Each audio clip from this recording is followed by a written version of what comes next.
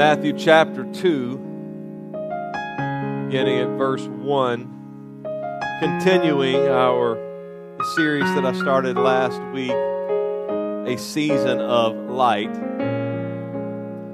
Matthew chapter 2, verse number 1. Jesus was born in Bethlehem in Judea during the reign of King Herod. About that time, some wise men from eastern lands arrived in Jerusalem, asking, "Where is the newborn King of the Jews? We saw his star as it rose, and we have come to worship him." King Herod was deeply troubled, or deeply disturbed when he heard this, as was everyone in Jerusalem. He called a meeting of the leading priests and teachers of religious law and asked, "Where is the Messiah supposed to be born?" They said, "In Bethlehem in Judea. For this is what the prophet wrote, 'And you, O Bethlehem, in the land of Judah, are not least among the ruling cities of Judah, for a ruler will come from you who will be the shepherd for my people Israel.'" Then Herod called for a private meeting with the wise men, and he learned from them the time when the star first appeared. Then he told them, "Go to Bethlehem and search carefully for the child, and when you find him, come back and tell me, so that I can go and worship him too." After this interview, the wise men went their way, and the star they had seen in the east guided them to Bethlehem. It went ahead of them and stopped over the place where the child was. When they saw the star, they were filled with joy. They entered the house and saw the child with his mother Mary, and they bowed down and worshipped him. Then they opened their treasure chest and gave him gifts of gold, frankincense, and myrrh.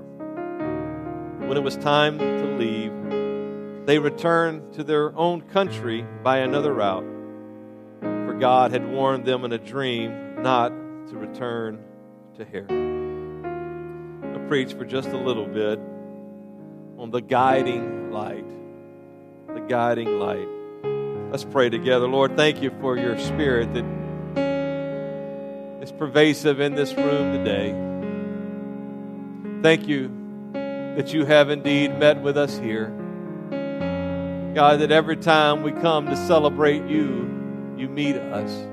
For you inhabit the praises of your people. For you indwell the praises of your people. So when we praise you, you just have to show up. Lord, we thank you that you are here in this room. Lord, you are already here because you are omnipresent. You are everywhere all the time, but it's not enough, Lord. We don't want to just know you're everywhere, but we want to encounter you. And I thank you that you have come today. You have revealed your presence to us so that we can encounter you today. I thank you for your word. It is truth and it is life. Your word instructs, your word guides, your word informs. Your word is a lamp to our feet and a light into our path. We thank you for your word today. So Lord, I pray that you would marry the preaching of the word with the manifestation of your Spirit, so hearts and lives will be changed forever. We give you praise. We give you glory. In Jesus' name, and everybody said amen. God bless you. You may be seated. Matthew's gospel is uniquely written to the Jewish people. It is Matthew's intent when he sets out to write this gospel. And a gospel is just the good news. And the good news is that which is about Jesus, about his death, burial, and resurrection. And so when Matthew writes this gospel, he writes it to a people that understand and know the Old Testament.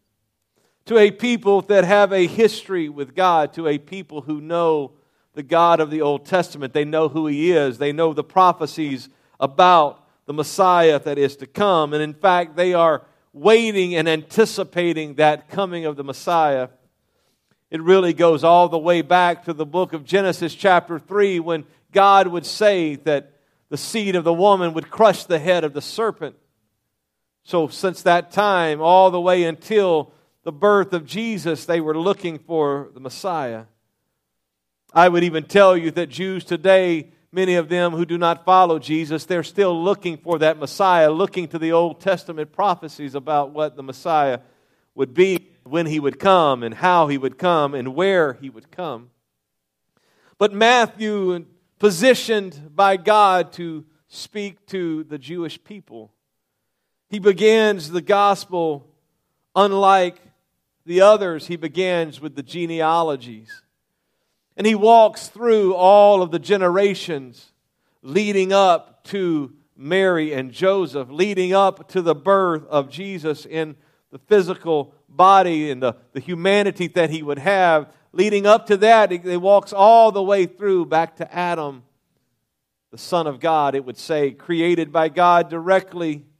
And then all of the subsequent generations. Why is that important? Because for the Jews, they know that the Messiah, He's coming through the seed of David. He's going to be of the tribe of Judah, so you have to prove that He belongs to the lineage. And He's got the proper birthright. He's got the proper genealogy. But Matthew, unlike Luke, which I will preach from next week, Matthew gives only 8 verses about the process of the incarnation. Just enough to know that it was Mary who's espoused to Joseph, and the Holy Spirit overshadows her, and that child which is going to be born is going to be named Jesus, for He will take His people from their sins. And then He's born, and it very little description of leading up to the birth of Jesus. It doesn't tell the story of going from Nazareth to Bethlehem. It doesn't tell the story of how they had to go because of the census. It doesn't tell any of that. It doesn't mention shepherds. It just cuts to the chase. 8 verses. It doesn't tell about the inn, and there's no room for Him in the inn, and they can't find a place. It doesn't tell about the manger. It doesn't tell about the stable. There are reasons for that, and some of those would have to do with the Jewish understanding of shepherds, and they're the lowly people, and they're not the upper echelon, and so he just glosses over that, and in fact he just skips it all together, other than the fact that it mentions that the Messiah is going to be a shepherd to the people. Can't leave that out. It's the prophecy. He has to include that, and so he includes that in his writing to the Jewish people. It doesn't set up the background necessarily of what's going on like Luke would do. It doesn't tell all of the backstory. But it just then cuts to this idea that there are these wise men that are coming. And the reality is the wise men, it's some 1 to 2 years after the birth of Jesus before they get there. It's not like they can just hop on a jet. It takes time to get there. The situation into which Jesus is born, the Roman Empire is ruling most of the world. The majority of the conquered and civilized world, the Roman Empire is over. There is a Caesar in Rome, and he can't rule around the rest of his empire by himself, so he would appoint governors that would be rulers in a local setting. Herod the Great is the current governor of Judea. He's half Jew, half Idumean, and he had a relationship with the Romans, and so he ascends to power, and he gets appointed to be the governor of this area in around 37 BC, some 30 plus years before Jesus would be born. He's a great builder. Everywhere you go, from Herodias and the city and various places that he would build, including the temple where he would make it grand and make it extravagant, trying to restore some of the beauty that Solomon's temple had. But Herod, he was a little bit paranoid, and the older he got, the more he believed that people were trying to take his kingdom, or his governorship. They were trying to overthrow him. He would kill everyone who would have any claim to the throne. He killed most of his children. He had many wives, a number of them, and he would kill all of those because he would imagine that they were trying to overthrow him. It's into this setting that Jesus is born, but the text doesn't really go into all of that. It just, Herod is governor in Judea. And it just says these wise men or these magi coming from the east. These magi, they're not kings. We sing songs, We Three Kings, and other songs at Christmas, but they're not kings. They're a combination of wise men and religious priests, most likely from Persia, which is modern-day Iran. Same kind of wise men that Daniel would have been a part of when he is taken into Babylonian captivity, and then when the Medes and the Persians would come in, he still had a place of influence. He's interpreter of dreams and understands a variety of different things. And these particular magi, they understood astrology. So, some 1 to 2 years before our text tells us this, they are looking into the heavens and they see a star. A star that's not supposed to be there, a star that is different than everything else. And because they understand the alignment of stars, they understand the symbolic meaning of the stars, they determine that this star is symbolizing that there is a king that is being born to the Jews. They're from Persia, many months of travel away. They're religious people. They have a certain level of truth, but understand all truth is really God's truth. If it's truth, then God is the origin of that. It doesn't matter who says it or where you think it comes from. It's really truth, and He is the essence of all of that. And so some many months take place, but they don't actually start out right away. It's not a 2-year journey from Persia to Bethlehem. And I say 2 years because in our text we read that Mary and Joseph and the child, not the baby, they are in a house. The child comes out of the house. Babies don't walk. Babies don't just come crawling out of the house. They're no longer in a manger, or in a stable rather. They're in a house in Bethlehem, and he's grown. So some year probably passes before they decide, you know what, this star is still there. We've got to go see what this star means. We've got to follow the origin of this star to see what it means. And so they travel to Jerusalem. And they know the region that this star is hanging over. They don't know the exact place, but where would you expect to find a king but in the capital? Where else would you expect to find a king but in the palace? And so what do? They go to Jerusalem and they go to the palace and they go to Herod and they say, where is he that is born King of the Jews? That question, it's an interesting question because they know that the star symbolizes his birth. They understand that this star not only symbolizes his birth, but they're talking to a ruler of the Jews who is not the king by birth. He's just been appointed by Caesar. And so they throw this out there. They know Herod's not the rightful ruler. So even in their question, where is he who is born? He's born to be king. He's born to sit on the throne. Where is this one? Herod, of course, doesn't know anything about this, but it troubles him greatly. He wasn't expecting this. He knew a little bit of the Jewish law and the Jewish prophecies, but he's not expecting Magi from the east to come and ask him this question. So since the government couldn't help, he brings in the religious leaders and asks them, where is the king to be born? They know exactly where he's to be born. They know he's going to be born in Bethlehem. They know that Bethlehem is the place. They don't know when. They don't know the exact timing. They're still waiting. And in fact, what I would tell you is these particular religious leaders, they know certain pieces, but they themselves miss the sign. And what you will see through the remainder of the ministry of Jesus is they continue to miss the signs.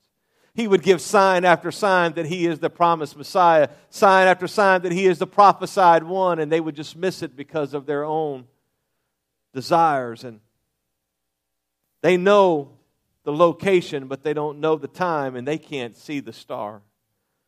They don't have the tools to be equipped to see this great light. So when they find out that the king is born in Bethlehem, now understand it's only about 7 or 8 miles from Jerusalem to Bethlehem. A couple of hours of good walk, of fast walking. But it doesn't appear that anybody else really saw the star. And when they leave the palace, something changes about the star. It appears to have changed, and they are overjoyed when they see it. They're filled with joy because now what they were having to look at through telescopes and other means is now visible to them because they know where it is, and they're looking at it, and it appears to change, and it actually moves in front of them. The Bible says that the star moves until it gets over the house where Jesus is. Much like the Old Testament, the pillar of fire in the wilderness, guiding them and leading them. This call back to that time when they were led, the people of God were led by a great light. Now these magi from the east, they're not Jewish. They don't even understand who the true God is, but they're still coming because there is a light that is shining. And they see the light, and they want to come to the light, and they want to find what the light represents. They want to find the one to whom the star is pointing to. This star guides them to the place where Jesus is. They see the child come out, and they go in and they offer their gifts. And while all of that is great, and that's part of the Christmas story, and maybe I've shattered some illusions of the timeline for you, and when you do a nativity set, you've got the animals and Mary and Joseph and baby Jesus, and you'll have some shepherds and the wise men. And I was reading an article the other day, and the guy said, I don't care if you have wise men at your nativity, just put them in a different room. Just put them over on the other side. They weren't there yet. But they find Jesus, and while all of that is good, what's instructive for us today is to understand this, that the light still shines. That the light of God is still shining today and still drawing people to Himself. The light is still there. It's not invisible, but it is shining. If you are looking and you know how to see it and you know what to look for, you can find the light. And when you find the light, you find Jesus. For some, it is like a moth to a flame. And if you know anything about moths, you have a flame. Guess what? They're going to come close. That flying insects, they're attracted to the light. They're going to get close. They're going to want to see what it's all about. Moths to a flame. I just saw one for the first time in a long time in the last day or two. Spotlight shining from some location, and I didn't go to see where it was, shining up into the night sky. I believe it was Friday night, rainy and misty a little bit, and the spotlight shining up. When I was a teenager, it was all the rage in Louisiana where I lived, that people were having an event. They'd get spotlights and shine them up into the sky, and if you didn't know what was going on, you could just follow the light. You could keep going to the origin of the light. But I would tell you, you may not see it, and other people, there's a light that's above this place today. Why is that? Because it is God drawing people to Himself. That God is drawing people and saying, this is where you can find help, and this is where you can find hope, and this is where you can find deliverance, and this is where you can find healing, and this is where you can find salvation. It is the light of God's glory that is still guiding people to Him. True Bible teaching churches serve as lighthouses in a dark world. If you know anything about sailing, and if you've been by the sea, all of you, I'm sure, have seen lighthouses. They don't shine during the day because there's no need, but at night, when the navigation equipment wasn't invented yet, and they didn't have all of the radars and the technology, lighthouses made sure that people knew that we're navigating ships, that they're getting close to the shore and there's danger. It was shining, and unlike the lighthouse, the light here is not warning people of danger, it's calling people to hope, calling people to come and have an encounter with God. It is guiding people to Himself. God's light shines in the world to guide people to Himself. These wise men, they followed the light, looking for the one to whom the light represented. As the musicians would come, the technical term, of course, is magi, but most people call them wise men. While it's not original with me, it's a good play on words. That wise men today still seek the source of the light. That wise men still, when they see the glimmer of light in a follower of Jesus, or they see the light in a service like this, that wise men still seek the source of the light. And not only do they seek the source of the light, but wise men still come to worship the one they find who is light. These wise men, we assume there's 3 because there's 3 gifts mentioned. It could have been 2, it could have been 10. The Bible never says that it's 3. It just says there's 3 gifts. But these wise men, as they're getting ready to give their gifts, the Bible says they bowed down to worship the child. So not only do these wise men still seek the light, but wise men still worship the light. And wise men still come bringing gifts.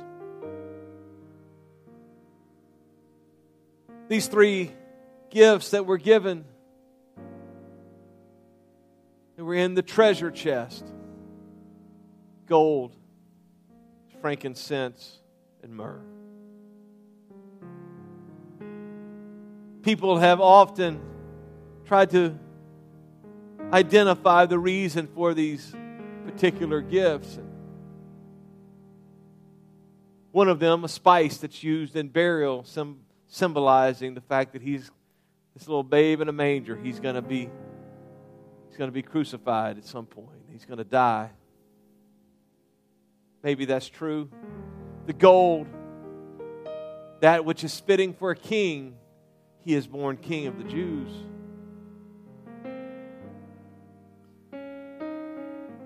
We took an offering today. We take one every Sunday. But that's not the gift He wants. That the God we serve today, He's not looking for gold. He's not looking for cash. He's not looking for coins. He's not looking for material goods. The thing He wants, it's only one thing He wants from you. And that is, He wants you.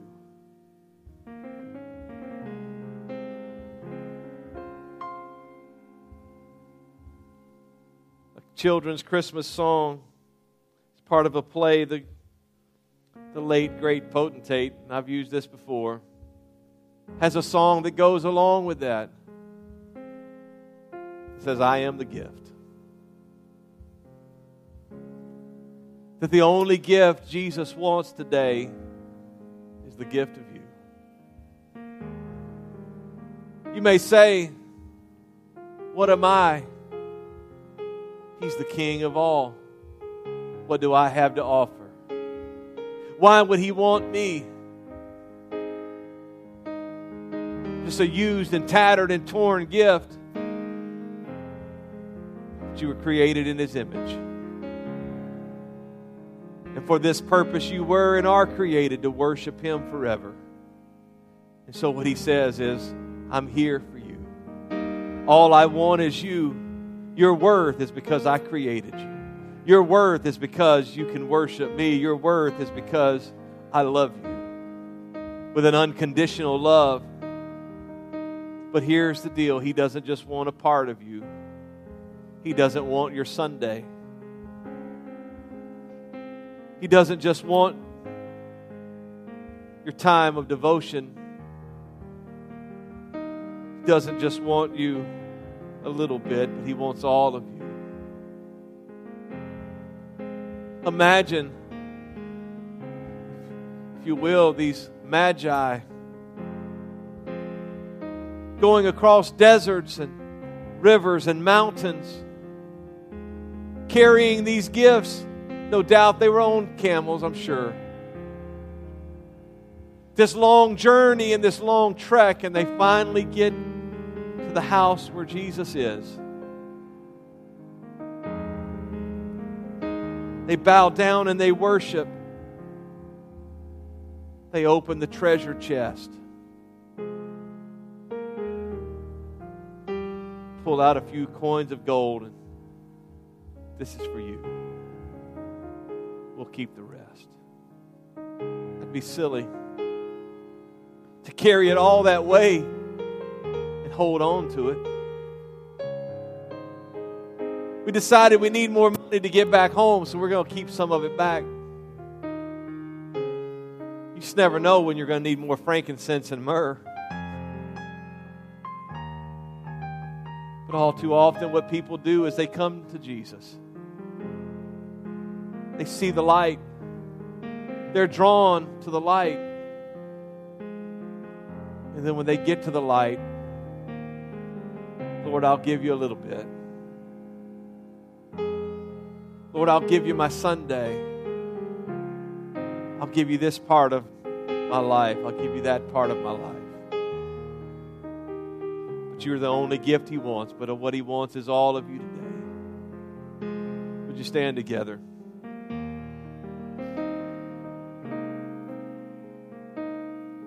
I don't know if you feel what I feel. The presence of God is in this room today. And what He is doing is He has come to draw people into relationship with Himself. What I'm going to ask you to do is this. Would you gather around the front? We've got food and it'll wait. I preached extra short just for you today. Or maybe it's because I'm hungry. But we got a few minutes just to come and seek Him. If you're in relationship with Him and you've already given Him everything, just come and reiterate that. Just say it again. Lord, I'm continuing to give you my all. God, I continue to come and give you everything. But if you're holding something back, it's your time to come and say, Lord, I give you everything. I am the gift you want, Lord. And I have been guided here by your light. I have been guided here by your light, and all you want is me. And all I need is you. God, you want me, but I need you.